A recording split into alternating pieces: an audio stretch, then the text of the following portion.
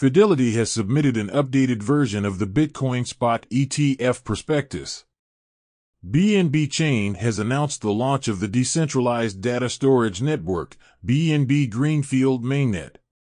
Immutable has further extended the unlocking period for 125 million IMX tokens to July 2024 or later. PYTH Network has disclosed its token economics, with 22% allocated for network data provider rewards. FTX has reportedly paid nearly $100 million to Riot Games and $67 million to two music festivals. The Prime Minister of the Bahamas sought advice from SBF for his son regarding a specific NFT project.